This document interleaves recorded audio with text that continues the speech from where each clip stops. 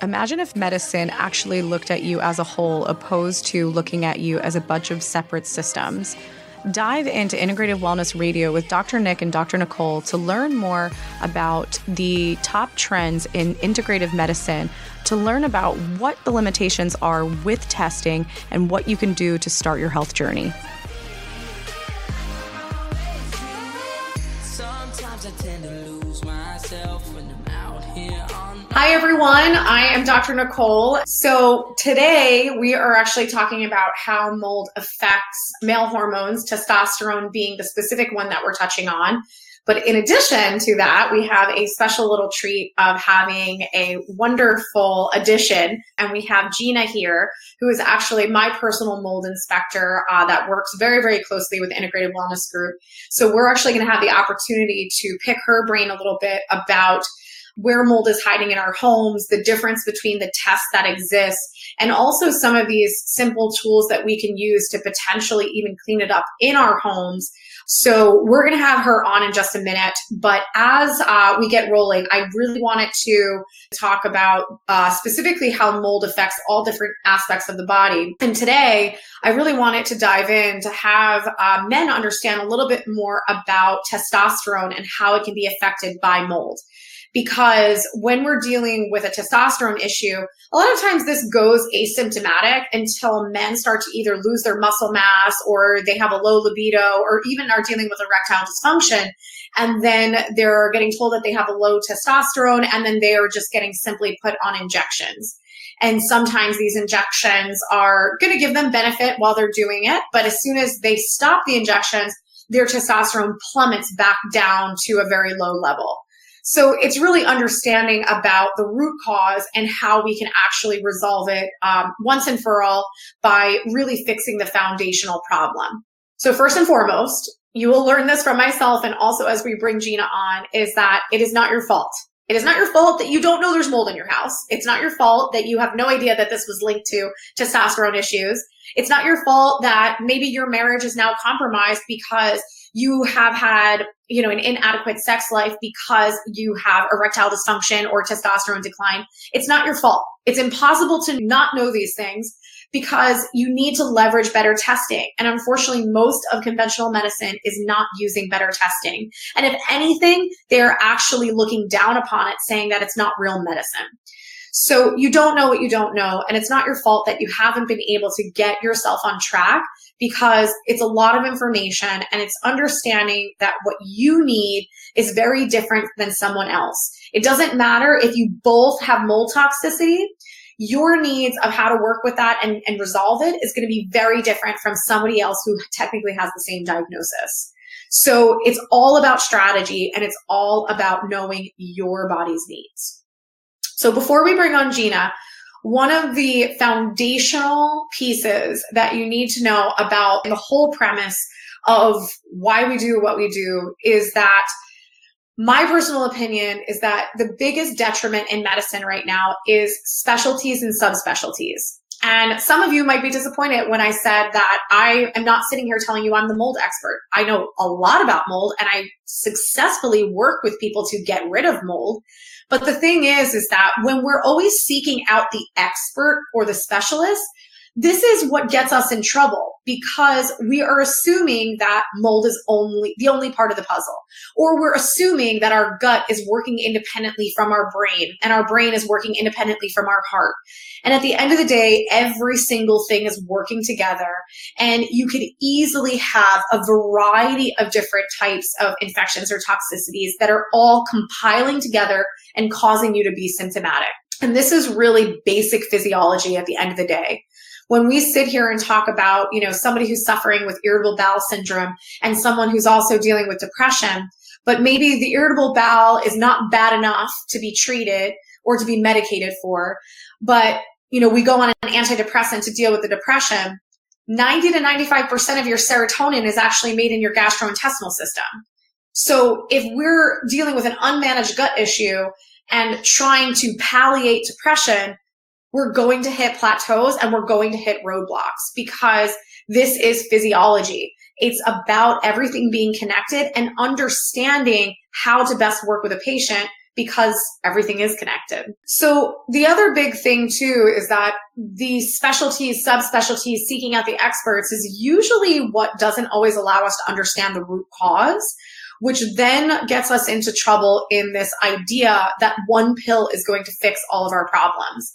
And honestly, this comes back to mold as well, because there are mold protocols out there that are pretty much saying, just take this one binder like cholestyramine and it's going to fix all of your problems. I've worked with those patients that have been there, done that, and they still ended up through my doors because they didn't get better. So overall, again, is mold truly the root cause, or is it something else, or is it a collaboration of different things?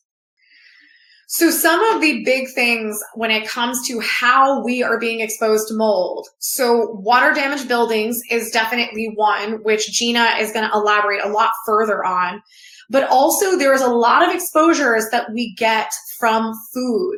We have oats, gluten, wheat, grains, nuts, seeds, wine, cheese, and coffee. All of our favorite foods are some of the foods that are exposing us to different types of mycotoxins. So it's very, very important to know that this is not necessarily always just about the exposures from the environment, but this can very much be due to the things that you're eating on a day-to-day basis. Oh, one I forgot, peanut butter and peanuts. Peanut butter and peanuts is one of the highest mold foods that's out there and very much can contribute to mold that actually gets into the gastrointestinal system and causes a lot of bloating, gas, as well as candida issues. I'm saying it in quotes because it's not always really just candida. It can also be mold. Another big one is antibiotics. So when people come in and they say, oh, absolutely not, I've never been exposed to mold, not even possible, I've always lived in new houses, etc. And I'll ask them, do you have an allergy to penicillin? And they'll say, oh yeah, I've had an allergy to penicillin since I was 5. And I was like, well, you've been moldy since you're 5. And they usually look at me with, a funny face. And when you're dealing with these antibiotics, penicillin, amoxicillin, ampicillin, all of these antibiotics are made from Penicillium mold. So you can easily have a mold toxicity from overuse of antibiotics, especially if you come from the era that they were using a lot of penicillin. So these are definitely some of the major, major exposures that we get. The interesting thing too about mold is that it looks many different ways. It has many different faces. It can cause everything from pain to inflammation, sinus issues, respiratory issues, testosterone decline, brain fog, gut issues, and the list goes on. So if you're sitting here and you're thinking like, well, I don't really think mold is part of my puzzle. It has many faces. You could easily be the person who has eczema or hives, and the root cause of that is actually mold toxicity. So an interesting case that we had was in relation to a male patient. He came into us, he had a lot of joint pain, brain fog, and low testosterone levels that he was actually being treated for through testosterone injections. And he was that same story of he was doing the injections, he came off of them, and his testosterone plummeted back down. So this patient was very interesting because not only was he actually dealing with a very significant mold issue, but he was also dealing with Lyme disease. And he had two pieces to his testosterone decline here, is that the mold that he was dealing with was actually coming from his job, but it was also coming from the massive amounts of antibiotics that he was given for Lyme disease. So he had a lot of this mold overgrowth that was in his lymphatic system. And when we were starting to talk through his consultation, he stated that he had a lot of bumps in his groin, which was actually reflective of congested lymph nodes in his groin. So not only was he dealing with a lot of lymphatic and immune system congestion that was affecting the reproductive organs, but in addition to that, he also had suppression of his pituitary gland in his brain because the fungus was actually all throughout his sinuses and it was starting to create a lot of inflammation in his neurological system.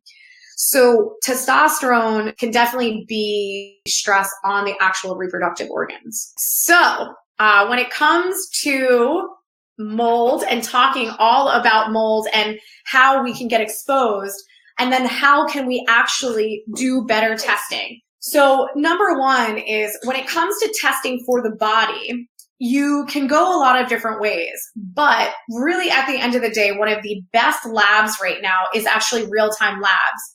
And this is a lab that both Gina and I are using for different reasons. I'm using it primarily to get testing on the body because they offer something called a urinary mycotoxin test. So as we can test the urine, we can actually figure out if somebody has mycotoxins that are negatively impacting their health.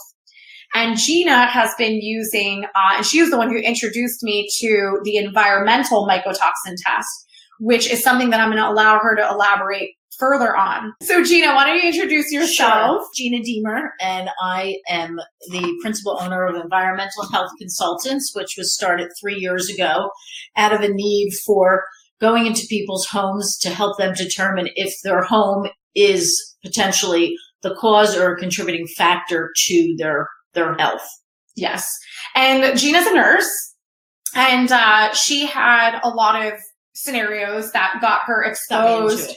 It got her exposed to mold, and it piqued her interest, and she realized this is a big problem. I worked in people's homes instead of the hospital. I used to work in the hospital. Then I worked as a hospice nurse and immune globulin therapy nurse for people with autoimmune diseases. And I came across a young boy in 2013 with mold toxicity as his diagnosis, and I was fascinated by it. And from then on, I just started to learn about mold and how it contributes to health and started to apply it. Well, and I think that's been something that really, allowed our relationship to flourish, is that you were able to come in and say, I know how this is negatively impacting the body. And then we were able to use you as an amazing resource for someone who's truly understanding how this affects people's lives and affects people's health, and being able to know what you're looking for in the house, because Gina was able to know, what strains of mold are and what are they doing in the body and how are they negatively affecting someone. So I think that that's just so significant. As you're walking in, you kind of already know what you're looking for, because we're collaborating on the case together, saying, hey, these are the major symptoms of the person. So with that being said, one of the things that I want to, clarify is that I always say mold's not visible. If you knew it was there, you would probably do something about it. Yeah, so Gina, you've been in so many people's homes at this point. So where is the mold hiding? What are you seeing the most? We're seeing it hiding in the heating and air conditioning systems, whether those heating and air conditioning systems are housed in your attic or in the basement, or finding within the systems.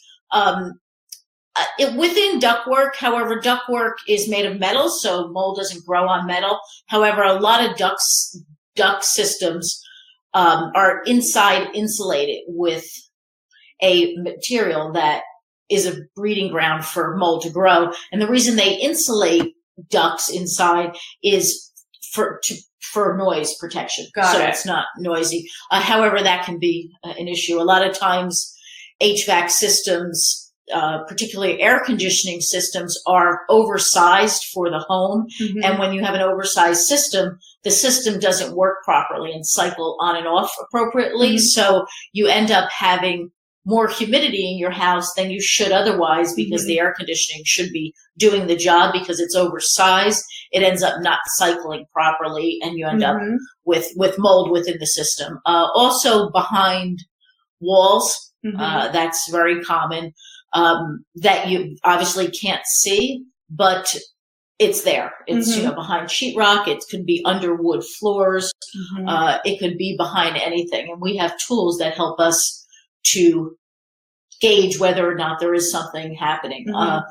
And one of the main gauges, or the main things that we do, is baseline testing. And that baseline testing is mycotoxin testing. It's like Dr. Nicole had said that she uses the urine mycotoxin test for her patients. We use as a baseline test for our clients is a dust collection sample from their vacuum cleaner, not their cleaning services vacuum cleaner, from their vacuum cleaner. And that will tell us, are there mycotoxins being produced in your home presently? And if so, that means there's water damage, mold. somewhere in your house. And then our job is to kind of find that. There is, we had talked about the ERMI. Yeah. So I want to touch on that because some of you that are listening are probably here because you maybe suspect mold, you've read about it, you're trying to understand more about it. And I know one of the personal questions that I get a lot is in relation to the ERMI test, or really just how the heck do I test my home, or why did I get an air sample? Or why did I get a mold or an air sample or even a home inspection and they told me everything is normal? So I definitely want you to elaborate further on that. But even when we were just talking before, you were saying how mycotoxins are present in the home when it's an active mold problem. And that was like the big difference between testing that versus the ERMI. So I'll let you elaborate more on that. So mycotoxins are only produced when there's active mold in the house. And that's what's harmful to your health. So mycotoxins are the byproduct of mold spores. So if my hand is a piece of sheetrock and there's water on it, based on how much water's on it, will determine which molds are going to grow. The more water activity present, the worse the mold is. Black mold is the last mold that shows up. That's when I'm 90% saturated. Black mold shows up. So as the molds are growing and eating the food, because as we know, molds don't produce their own food, that sheetrock is their food source. And if there's Aspergillus and Penicillium mold here, and then black mold starts to come in, or whatever other molds come in, the Aspergillus Penicillium says, listen, get out of here. This is my food. And they're territorial. So they off-gas to say, get away from here. This is my food. And that off-gassing is the mycotoxin. So if we're picking up mycotoxins in your home, it means there's an active problem. Yeah. Mycotoxins really aren't just hanging around to hang around. They're only produced if mold is actively seeking food. Well, and I don't know your opinion on this, but from my understanding from many of my mentors in research is that the Wi-Fi and all the radiation is a catalyst for this growth. So the experiment that I'm familiar with is that they had two different petri dishes of mold. One of them they isolated from all of the, Wi-Fi, Bluetooth, all the wireless radiation. And then the other petri dish they put in the regular environment, which I call Wi-Fi soup. And that one in the regular environment actually multiplied by 600% in a week. I know about that as well. And I'm not an expert on EMFs or electromagnetic fields, but if it's any indication that you're hearing and seeing on the news that schools are closing, libraries, whatever it is, they have a lot of mold in them, and they have a lot of Wi-Fi. So that now could they be do. sort of some correlation there. 100%. And one of the things that I really want you to touch on, because I think that our philosophies are so similar, as we were talking, is Gina has a really, really unique technology that she uses to get a baseline of information when she comes into people's homes. And, one of the biggest reasons why we do such specialized testing nowadays is because we were trying to figure out ways to save people money up front. Because when you get into doing stool samples, nasal swabs, urinary tests, neurotransmitter tests, it gets very pricey. So we've worked really hard on kind of really establishing some amazing and advanced medical technologies to slim down that price so that we can obviously allow people to spend money on the important stuff, which is getting better. And I know she shares such a similar principle with this amazing technology she's introduced into her practice. So I'll let you talk more about that. So, I don't know how many people have had indoor air quality assessments or not. They're not common. They seem to be a luxury for the rich and a necessity for the sick. But traditionally, when you go to somebody's home, there's only so many sample types you can take. You can take air samples, or you can take bulk samples. And what I mean by bulk samples, you can take a swab and swab an area that you're concerned about. You can take a piece of sheetrock. That's your bulk sample. You can take a dust collection sample. That's a bulk sample. Or there's air. So those are really the only samples that you're taking. Air samples traditionally are small cassettes. about the size of a $50, and they go onto a pump and they run for about 5 minutes, and they pull in 15 liters of air per minute. And they only do a particular area, say, a room. You can't do this room and the room across the way. You have to do individual samples. So if you have a house with 10 rooms in it, if you want to know what the air is in every room in that house, it's going to cost you samples can run anywhere from $75 to $150. That's usually the ballpark. So if you do 10 rooms at $100, that's $1,000. However, assessors don't test every room in your house because it's going to cost you a lot of money on top of the base fee and the other samples. I think that's what can allow people to then sometimes get results and say mold is not part of the problem, and it is. So yeah, I mean, you're traditionally, when you go into somebody's house, you're looking at who's sick, who isn't, where does the family spend most of their time? Are there any concerns in this room or that room? That helps you determine which rooms you're going to sample in. So about 2 years ago, I decided that it would be best if I knew, or if we knew, environmental health consultants, if we knew the air in your entire house, and doing it at a fraction of the cost of 10 air samples. So we use this technology. It's a pretty big piece of, it's a big machine, and it's 65 pounds. So it's not necessarily conducive to every house. After we fill out our intake form, we can determine, are we going to use it or aren't we going to use it? If we're doing a 4-story townhouse in Brooklyn, we're probably not going to take it because it's 65 pounds. But for the most part, 75% of the jobs we can bring it into, and we can test the entire air in your house in real time. Traditionally, samples you have to send them to a lab. This type of air sampling allows us to tell you instantly, are there spores in your home or aren't there? It doesn't tell us the type of spores. It just tells us if there's an elevation in spores. Isn't there also, it has the feature to look at VOCs as well? Not VOCs, but it looks at particulate matter, 10 microns and below, 2.5 microns and below. And just to give you a little background on that, a micron is the diameter of something. So if you take a piece of your hair, and the diameter of your hair, the end follicle of your hair, is 90 microns. So 10 microns obviously is a lot smaller, not so visible to the naked eye, but it's dust, dander. When you take a blanket and you shake it in sunlight, that's all PM10, particle matter 10 microns and below. It'll tell us the dirtiest room in your home, which is interesting. And then also it tells us PM 2.5, which is gases, such as cooking gas. It'll tell you if there's a plumbing gas leak, if you're in the area, and it'll show up as 2.5 as an elevation. And it also all the things that we're not necessarily thinking about or looking for. No, exactly.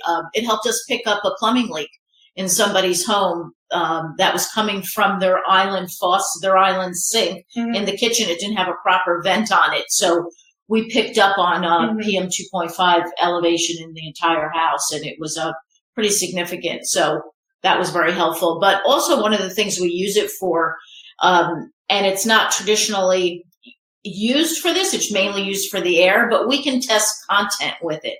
So we can test your carpet, we can test your furniture, stuffed animals, clothing, and that's always really helpful for people. And we find in our practice that majority, what happens is if there's mold in your home and it's coming through your duct system, it's airborne initially, but it attaches to dust particles and it settles. So the dirtiest place in somebody's home is their floor, whether it's carpet or, if it's not carpet, then you're cleaning it regularly. But if it's carpet, the stuff's living in there for a long time. Well, and also too, I know one of the things that I brought up on the last webinar was, when you have a mold problem, you obviously have to weigh out, is this something that you have to bring in a team to help you with? Do you actually need a full remediation? Do you need the assistance of someone like Gina? Do you need your HVAC system cleaned out? And then there's obviously smaller problems that sometimes we can actually clean up ourselves. And, but I was talking to Gina prior to getting started today, and I wanted her to share just a little bit about the products that are good for helping to eradicate some molds out safely. Sure. And I'm bringing this up because many people think bleach is a great option, and it is not. And I've actually had a young woman who put herself in the hospital by dumping bleach on black mold in her basement. So please don't do that. Yeah. I mean, we always thought bleach worked. I mean, it works for everything, but bleach is 90% water, and what does mold need to grow? Water. Yeah. So bleach just doesn't work. But there's a company that I like called EC3, Edward Charlie 3, EC3, and they have a really nice product line. They have a laundry additive that you can add to your laundry. And a side note on that too is that when it comes to the laundry, because when you're talking about mold in people's homes, if it's bad enough, you know, there are things you can wash, like if you found mold in the basement where maybe you put all your summer clothes, like you can take those clothes out and wash them properly. But if you have like a cloth recliner chair in the basement next to mold, you probably have to get rid of that. Yeah. I mean, you can HEPA vacuum with a high-end HEPA vacuum cleaner, but then you're going to want to test it afterwards. Yeah. We can come in and certainly test the content. But, you know, it's always best to refrain from having carpet in your home unless it's, you know, you get it cleaned regularly. There isn't any mold in your home, or there hasn't been any mold in your home, and there won't be any mold in your home. But you want to keep up on, you know, using things that are as non-porous as possible. Yeah. You know, and also we find in a lot of people's homes, content in children's rooms is a lot of stuffed animals. And we find a lot of mold spores on these animals for obvious reasons, you know, just because it's don't let your kids chew on them. You know, and you can always wash stuff like that in the EC3 products. Then there's also something that I really like. It's a fogger, and you can buy a fogger anywhere. Also, EC3 products sells the fogger along with the solution. But if you have a fogger, or you can get one cheaper somewhere else, buy a fogger and buy this solution, and you put it in the fogger, and you can mist all the stuff in your house. We had a client about a year and a half ago who had significant mold in their home, and after the remediation was done and we went back in to do the testing, I remember initially that the content was very elevated, and the woman of the home took amazing care, in very diligent about taking care of everything after the fact, and she washed everything in EC3 products, I believe she used, but she used this fogger for all her clothes. And when we went back with the Instascope, I think we found 2 spores in the whole house. Oh, that's awesome. It was really she was very good at what she did. So it's definitely helpful. And we don't think about, you know, a lot of times if we come home and we're wearing the same clothes, you know, we could, if we were doing the testing in your home, we could test your clothes and they may come up elevated, but you may not have any mold in your house, and it could very well just be coming from your home. Yeah. And I think that's an important point for you guys too, is that there are many times that I've worked with clients and the mold was not in their home. It was actually at their workplace. So it's definitely important to not ignore that. And it's also important to, you know, one of the questions that I ask my clients all the time is, you know, are a lot of people at your job complaining? Are they sick? Do they have sinus issues? Are they saying they have headaches? You know, are they sneezing? And so those are things to look for. If everybody has those types of complaints in your office, there might be a bigger problem there. So what I would do with that, I would do a baseline test of your home. Not me personally, unless you hired us to come out, but you can do a baseline test of your home. Real-Time Lab, which was mentioned earlier, about a year and a half ago, 2 years ago, they made the environmental kit available to consumers. So all you do is you go to the Real-Time Lab website, and it's on there somewhere. It's under environmental, and you can order the environmental kit from them. They'll send it to you. You don't pay for them to send it to you. You only pay when you return it. And I think it's about $300 for them and to. That's going to specifically test for mycotoxins, which are, again, the ones that are toxic to us and to our health. So this is something that if you have no idea where the mold is, you can actually take your vacuum through your home, swab the vacuum filter, send that out, and then that will give you an understanding if there is mold in your home. But again, if you've been on the whole time, if that comes back clean, then the mold exposure or the mold affecting your health can easily be from past use of antibiotics, and it can also be food exposures as well. The food exposures, I think, are very overlooked, and people do not realize how abundant this is in our food. One of the stories that I told last week was in relation to when I was in France. And when I was in France, there was a segment about agritech. So it was how they were using artificial intelligence in the vineyards. So primarily they had these drones that hovered over the vineyards, and they would snapshot different images of the vines in order to monitor for mold, for fungus. And as soon as they found fungal invasion, they went in and ripped out that vine so it didn't spread. So this really brought it to my awareness of how big of a problem this really is. And it's affecting wine, and it's also affecting a variety of other crops as well.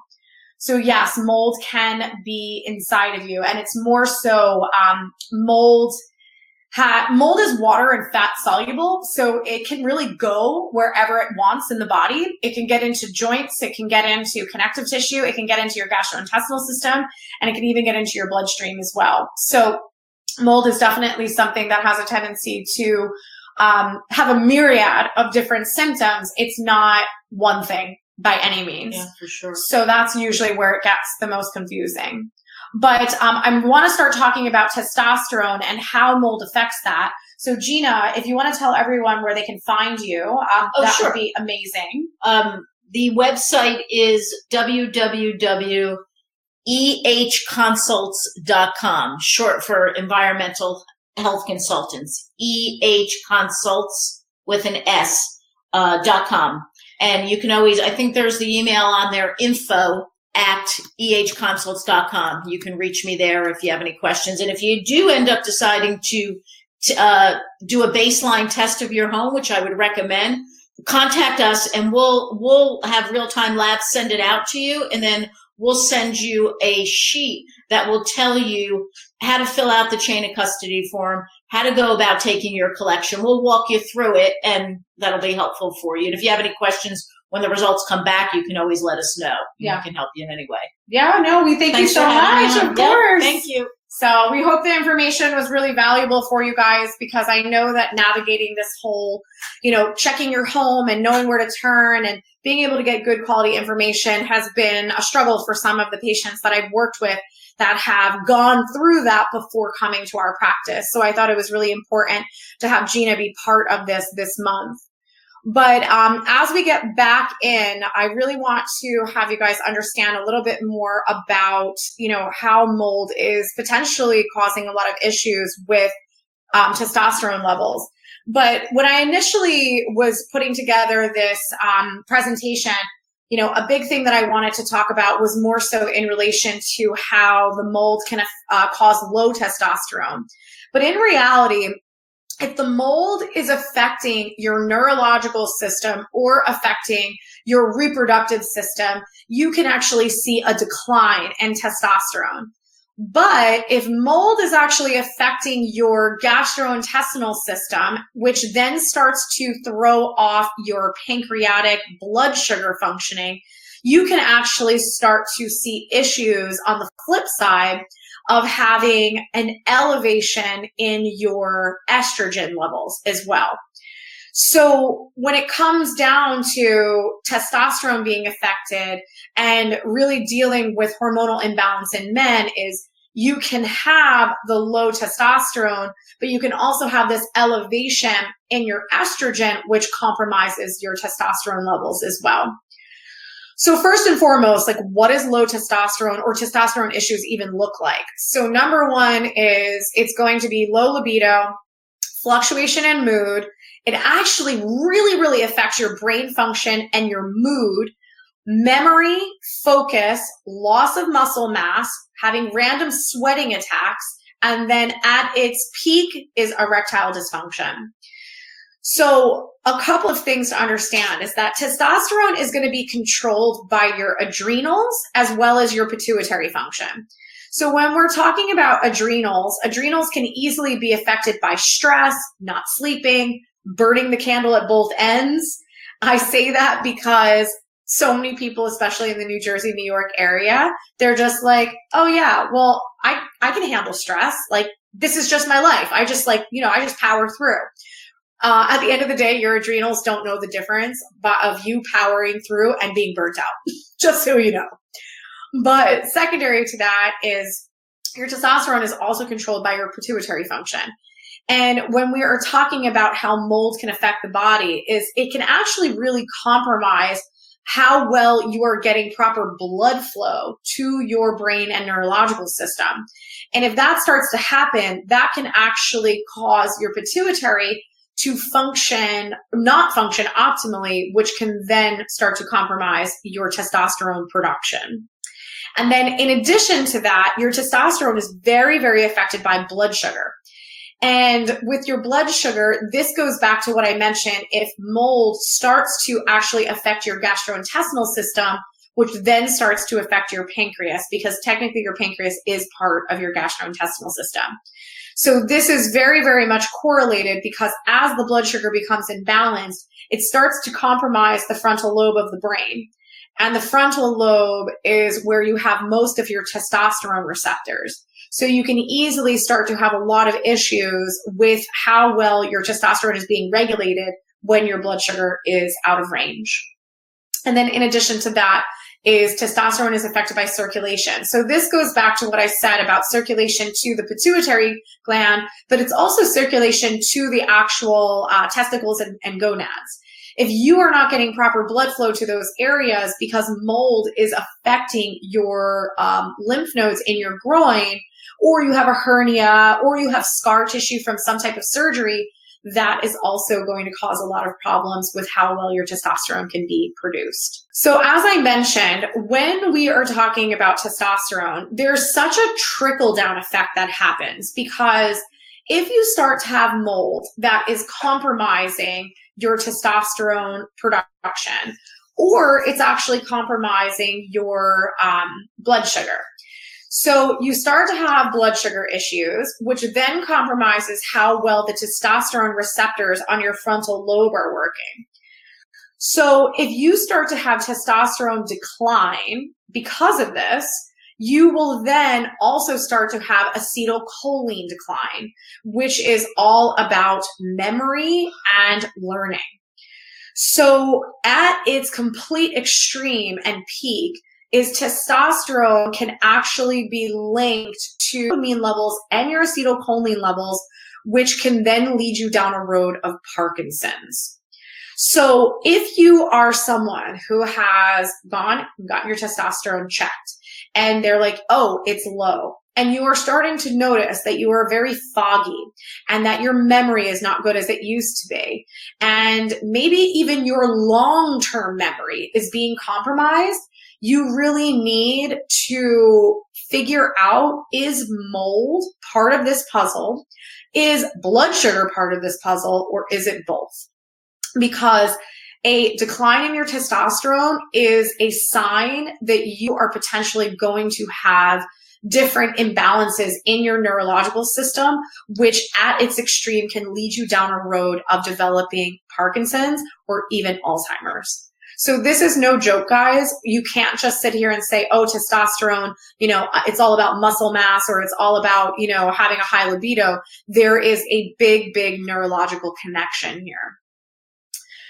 So when we're talking about testosterone fluctuations, again, we're talking about if your insulin is not being produced properly and you start to have this really, really wacky blood sugar. By the way, wacky blood sugar is the person that wakes up in the morning and they're not hungry, or they can't really think, so they have to drink their coffee in the morning so they can, their brain can work.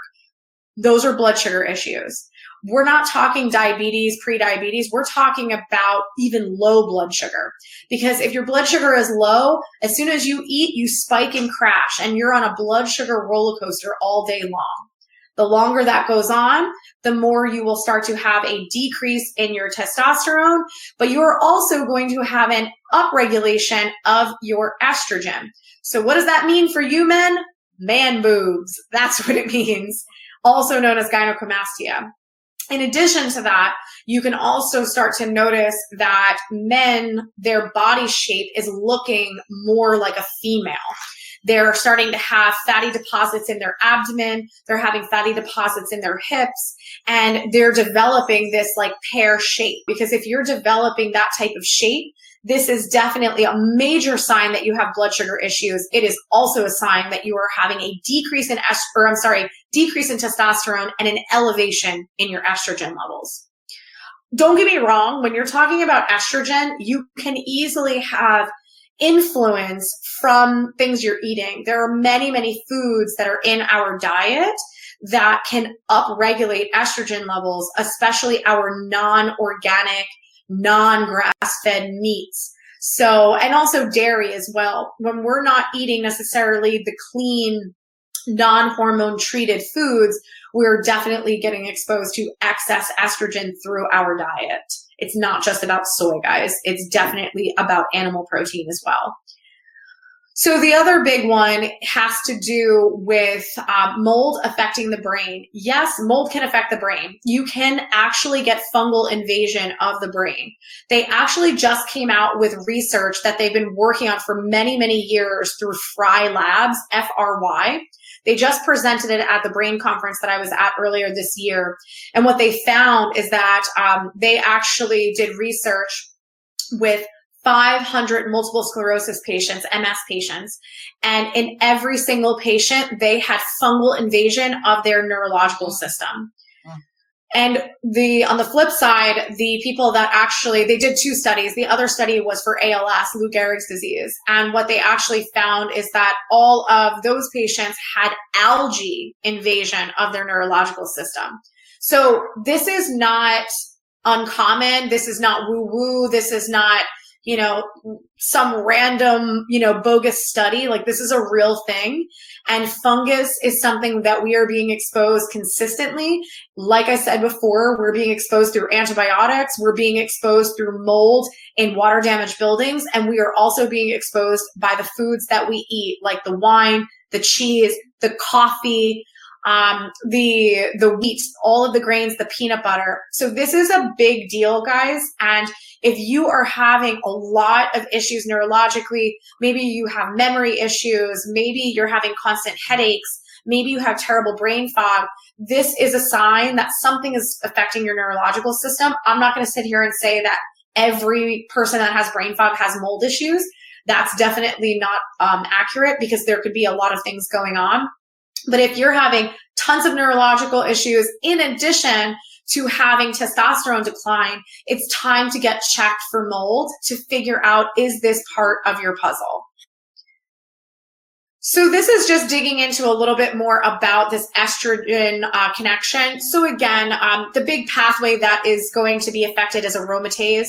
So the big thing about it that I wanted to make sure that you're aware of is that if you are a male that is dealing with a testosterone issue, and you are getting tested and like, oh, you have a testosterone issue, but this pathway is compromised, this aromatase pathway, what's going to happen is you're going to get testosterone replacement, and all of that is actually going to convert into excess estrogen. So what happens is that you're taking testosterone and you are now starting to develop that pear shape and those fatty deposits in the hips, belly, etc. So you have to definitely make sure that you know what is the big picture in your body, opposed to thinking that you just need testosterone replacement, because you can start causing a lot more issues. And also too, for those of you that are listening that have potentially used, some type of testosterone replacement for bodybuilding in the past, and now you feel like you have really abnormal muscle tone, and you also feel like it's very difficult for you to get your muscles back to where they used to be or tone your muscles, you potentially are dealing with this pathway being compromised. So this pathway can definitely be corrected, but you have to figure out where is the kink in the chain. And there's lots of ways that you can test for where those kinks are. Definitely a tip is that you can start to improve these pathways by consuming cruciferous vegetables. There is a supplement called Cruciferous Complete, and then also grapefruit seed extract. Those are definitely some really good tools to start correcting this as well. So this is kind of piggybacking off of what we've talked about already, but I think that this is important to understand how testosterone issues can translate into day-to-day behaviors. So when we're talking about testosterone starting to impact your dopamine, so low testosterone means you have low dopamine. So low dopamine can start as having issues with your memory, short-term memory, I should rephrase. As that progresses, you will have issues with your long-term memory. You also might find that you have a lot of impulsive daredevil behaviors. You like to speed, you like to gamble, you like to bungee jump, you like to do extreme sports. You might even have a tendency for violent behaviors. You might also have a tendency to cheat on your spouse or significant other. These are all signs of dopamine being compromised, which can definitely stem from your testosterone declining from the mold exposure. So there is a lot of different manifestations, because unless you have erectile dysfunction or you're having really, really abnormal changes in your muscle, most men don't know they have testosterone decline.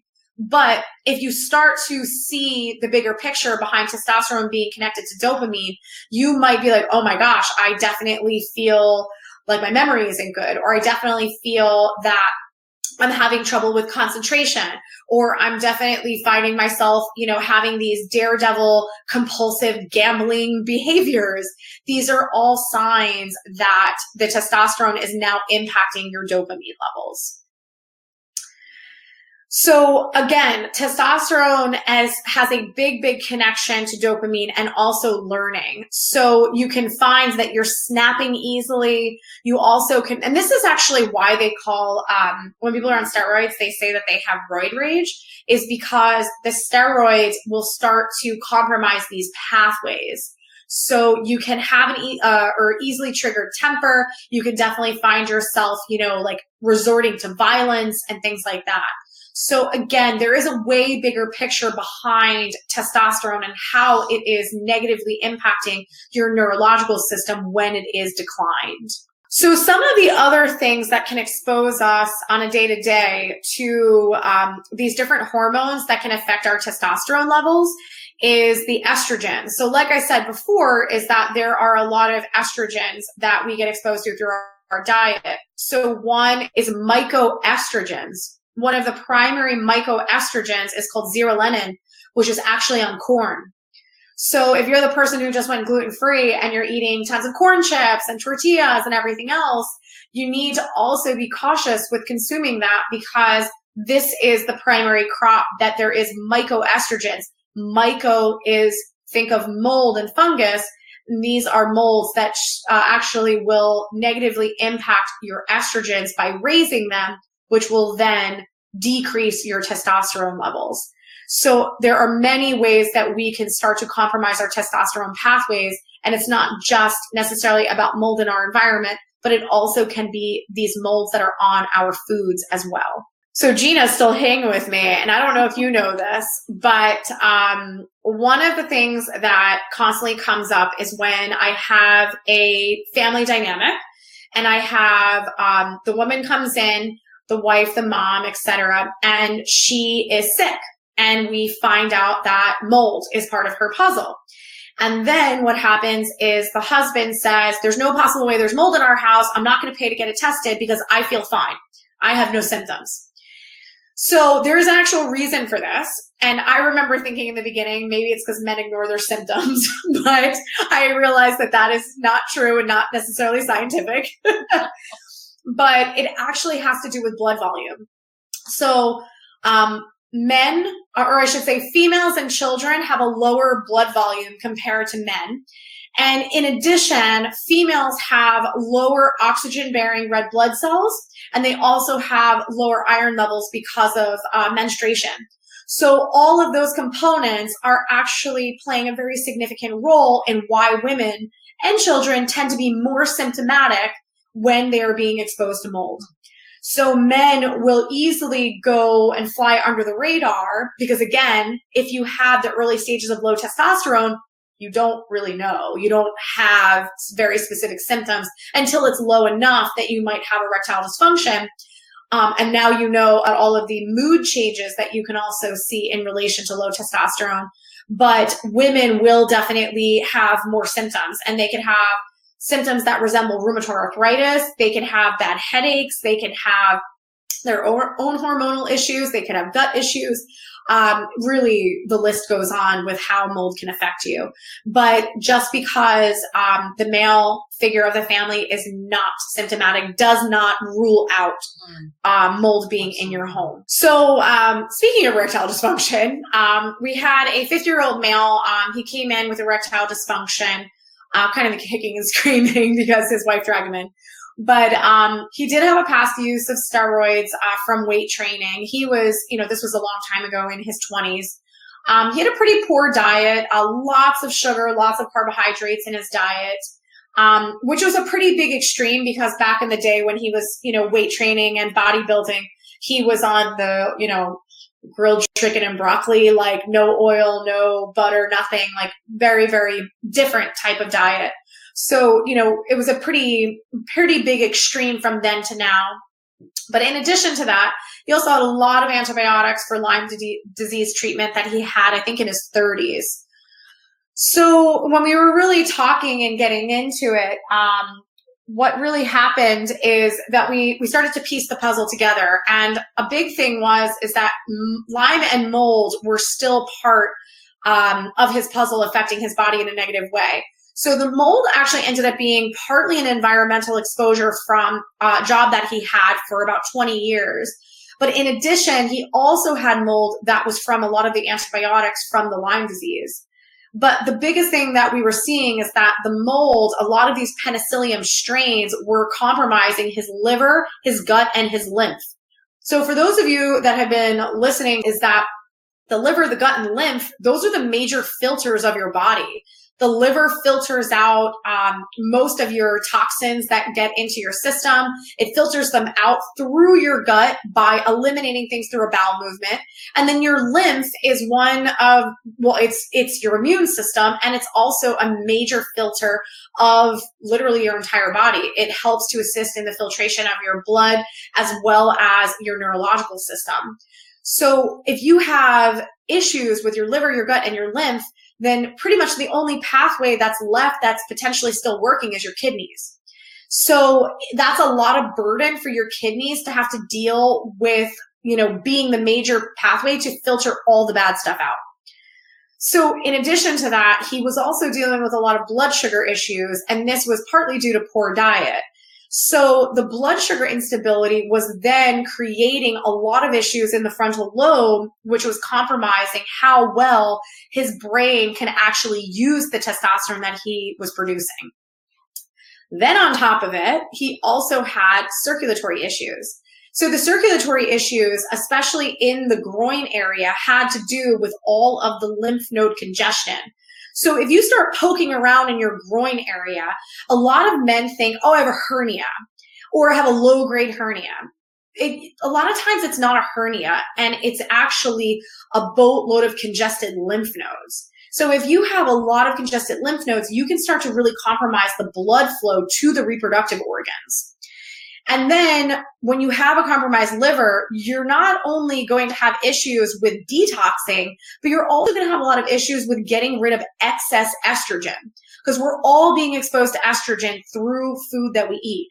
Animals have hormones. So even if you are eating clean, you still will be exposed to some level of hormones. So it's very important that our liver is working to get rid of the excess.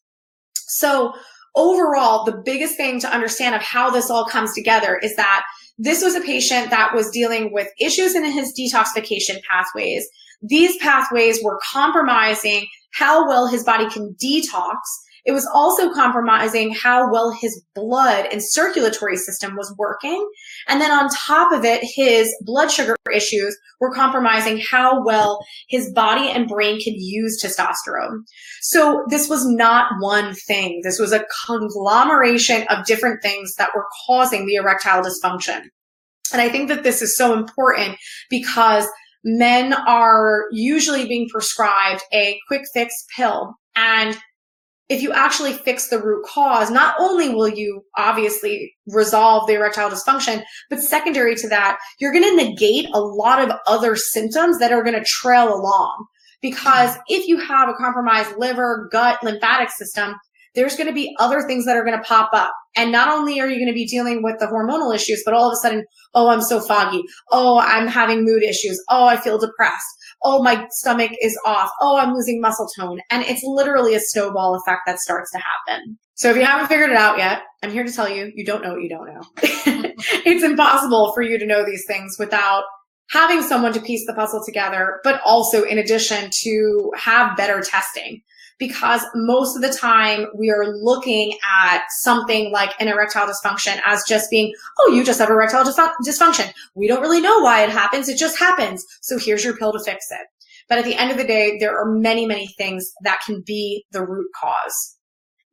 So it's really about stop accepting your new normal, stop blaming it on bad genes, stop blaming it on being old. There's always a reason for why you're feeling the way that you are. And we have gotten to a place right now that we think that it is normal for our health to deteriorate with age. And obviously we're going to have some ups and downs as we age, but we can't sit here and say that, because I'm aging, I have, this laundry list of different symptoms and now I just have to deal with it. Because those symptoms are there to tell you that something is wrong, and it's to pretty much allow you to be proactive and to do something about it.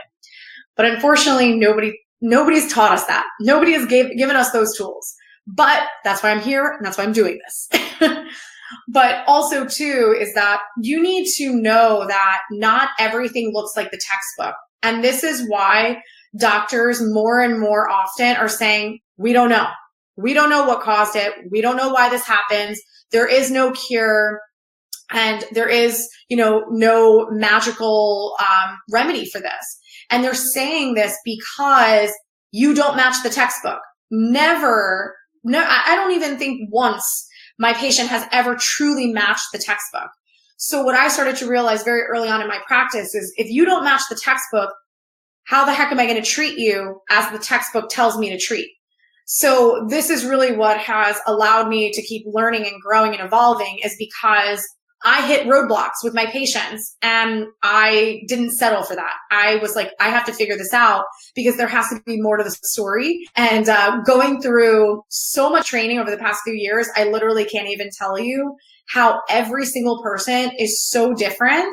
And we need to move into this realm of personalized medicine, and doctors need to leverage better testing, because when I have a person who has, a testosterone issue and I have two people, technically their blood work looks similar. When we do further testing, their needs, their supplements, their protocols are completely different based off of what their body needs. So it's very, very fascinating. And you need to know what your body needs so that you can stop wasting time and money. So with that being said, this is what brings me to this point of the old model versus the new. Some of you here might be brand spanking new to this world of functional integrative medicine. Some of you don't even know the difference between functional and integrative medicine. So overall, there's obviously conventional medicine. We have conventional medicine, which relies on a lot of chemistry. They look at blood work. That's the most common thing that your doctor is doing. And then if your blood work looks normal, they pretty much disregard your symptoms and say, well, you look healthy. Maybe you're depressed. Maybe you're anxious. Here's a pill. Then there's functional medicine. Functional medicine does a lot more elaborate testing and really has the ability to give you answers and say, hey, I really think that this is the root cause to why you feel the way you do. I have moved away from functional medicine and I've moved into integrative because I was finding that there was a lot of limitations with the toolbox in functional medicine. And what I mean by that is the tools were diet and supplements. And I found that a lot of the people that came to me, been there, done that. They already did a supplement regimen. They already changed their diet. If anything, they were still on the elimination diet. So I needed to figure out the bigger picture. I needed to have more tools to help these people, to not just give them a different version of supplements and a different diet. So as I moved into this integrative medicine model, I really wanted to understand, how does the neurological system work with the gut? How does the gut work with the kidneys? How, what are the better protocols out there to piece the puzzle together and also to give people changes that last? And I say that because when I was doing more of this diet supplement approach, I was very, very frustrated because I felt like I feel great on my diet. I feel great on my 45 supplements, but as soon as I come off, I don't feel good again. And that wasn't medicine to me. That was a different version of a Band-Aid. So I wanted to figure out a way that we could actually give people answers and give people solutions that were going to allow them to get to a place that it was sustained and it was sustainable. So when we're doing this, we have to spend time. It is so important that we give you the time that you deserve. And we choose to serve you. We choose to be detectives. We choose to ask better questions. All right, guys, I really thank you for being here with me. I hope you enjoyed it. I hope you gained so much information from Gina as well. She is one of the very few people with the Instascope. And also, when you're going through this, the biggest thing is this is all about education. This is all about, walking away empowered and really being able to, know, wow, this might be part of my puzzle. But once you are able to get your testing and obviously embark on your own healing journey, that's when this becomes a breakthrough experience. So I really hope that, this was helpful for you. And I really hope that you can access this testing and obviously get your health back and be able to resolve the root cause of what you've been struggling with. So thank you guys again for being here. But if you are looking for any additional information about hormones, testosterone, as well as mold toxicity, check out our website. We have tons of podcasts. So definitely check that out. And I thank you guys for being here, and I will see you next week. We thank you for being a listener and subscriber to Integrative Wellness Radio. If you're looking to learn more about Integrative Wellness Group, as well as Dr. Nick or Dr. Nicole, you can check out integrativewellnessgroup.com.